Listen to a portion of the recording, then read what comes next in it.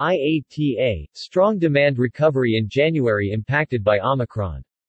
The International Air Transport Association (IATA) announced that the recovery in air travel slowed for both domestic and international in January 2022 compared to December 2021, owing to the imposition of travel restrictions following the emergence of Omicron last November.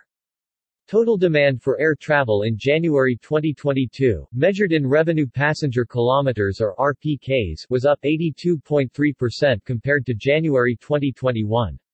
However, it was down 4.9% compared to the previous month, December 2021, on a seasonally adjusted basis.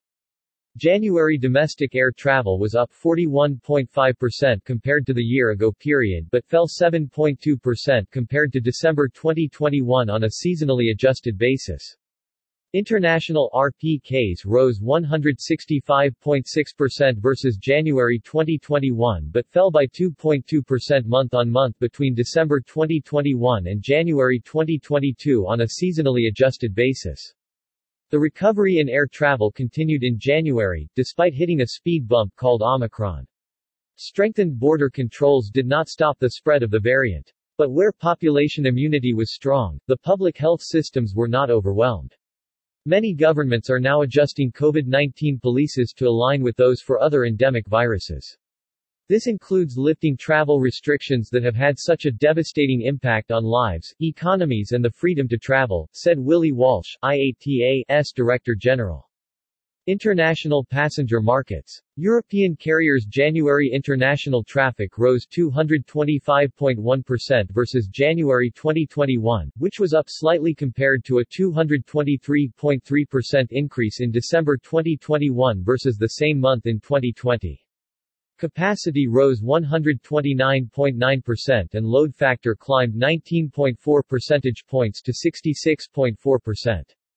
Asia-Pacific Airlines saw their January international traffic climb 124.4% compared to January 2021, down significantly from the 138.5% gain registered in December 2021 versus December 2020.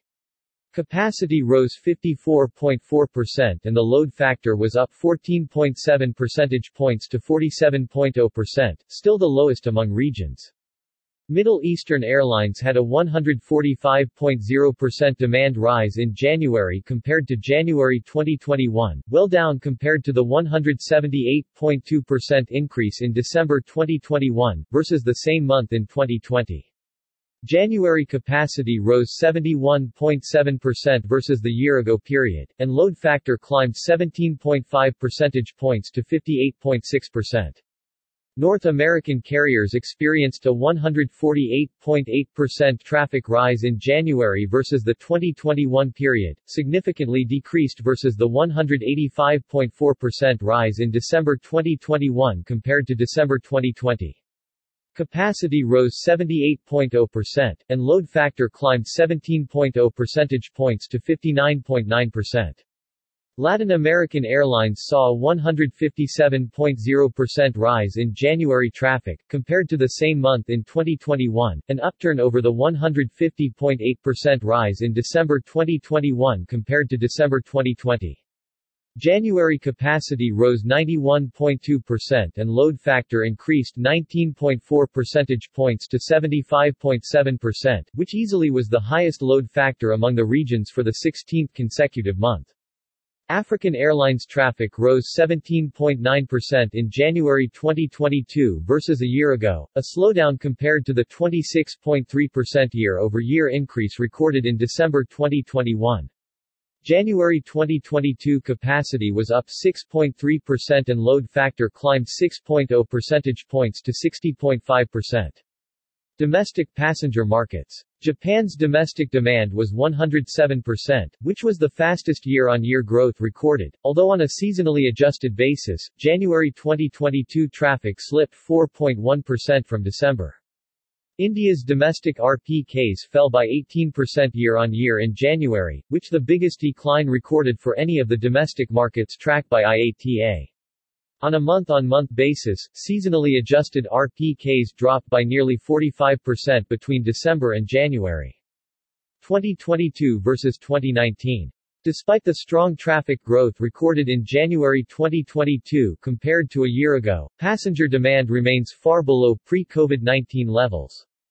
Total RPKs in January were down 49.6% compared to January 2019. International traffic was down 62.4%, with domestic traffic off by 26.5%. Russia's invasion of Ukraine. January figures do not include any impact from the Russia-Ukraine conflict, which began at the end of February. The resulting sanctions and airspace closures are expected to have a negative impact on travel, primarily among neighboring countries. The Ukraine market accounted for 3.3% of European passenger traffic and 0.8% of global traffic in 2021. The Russian international market represented 5.7% of European traffic, excluding Russia domestic market, and 1.3% of global traffic in 2021. Airspace closures have led to rerouting or cancellations of flights on some routes, mostly in the Europe-Asia but also in Asia-North America market. This impact is mitigated owing to greatly diminished flight activity since borders in Asia were largely closed owing to COVID-19. In 2021, RPKs flown between Asia-North America and Asia-Europe accounted for 3.0% and 4.5%, respectively, of global international RPKs.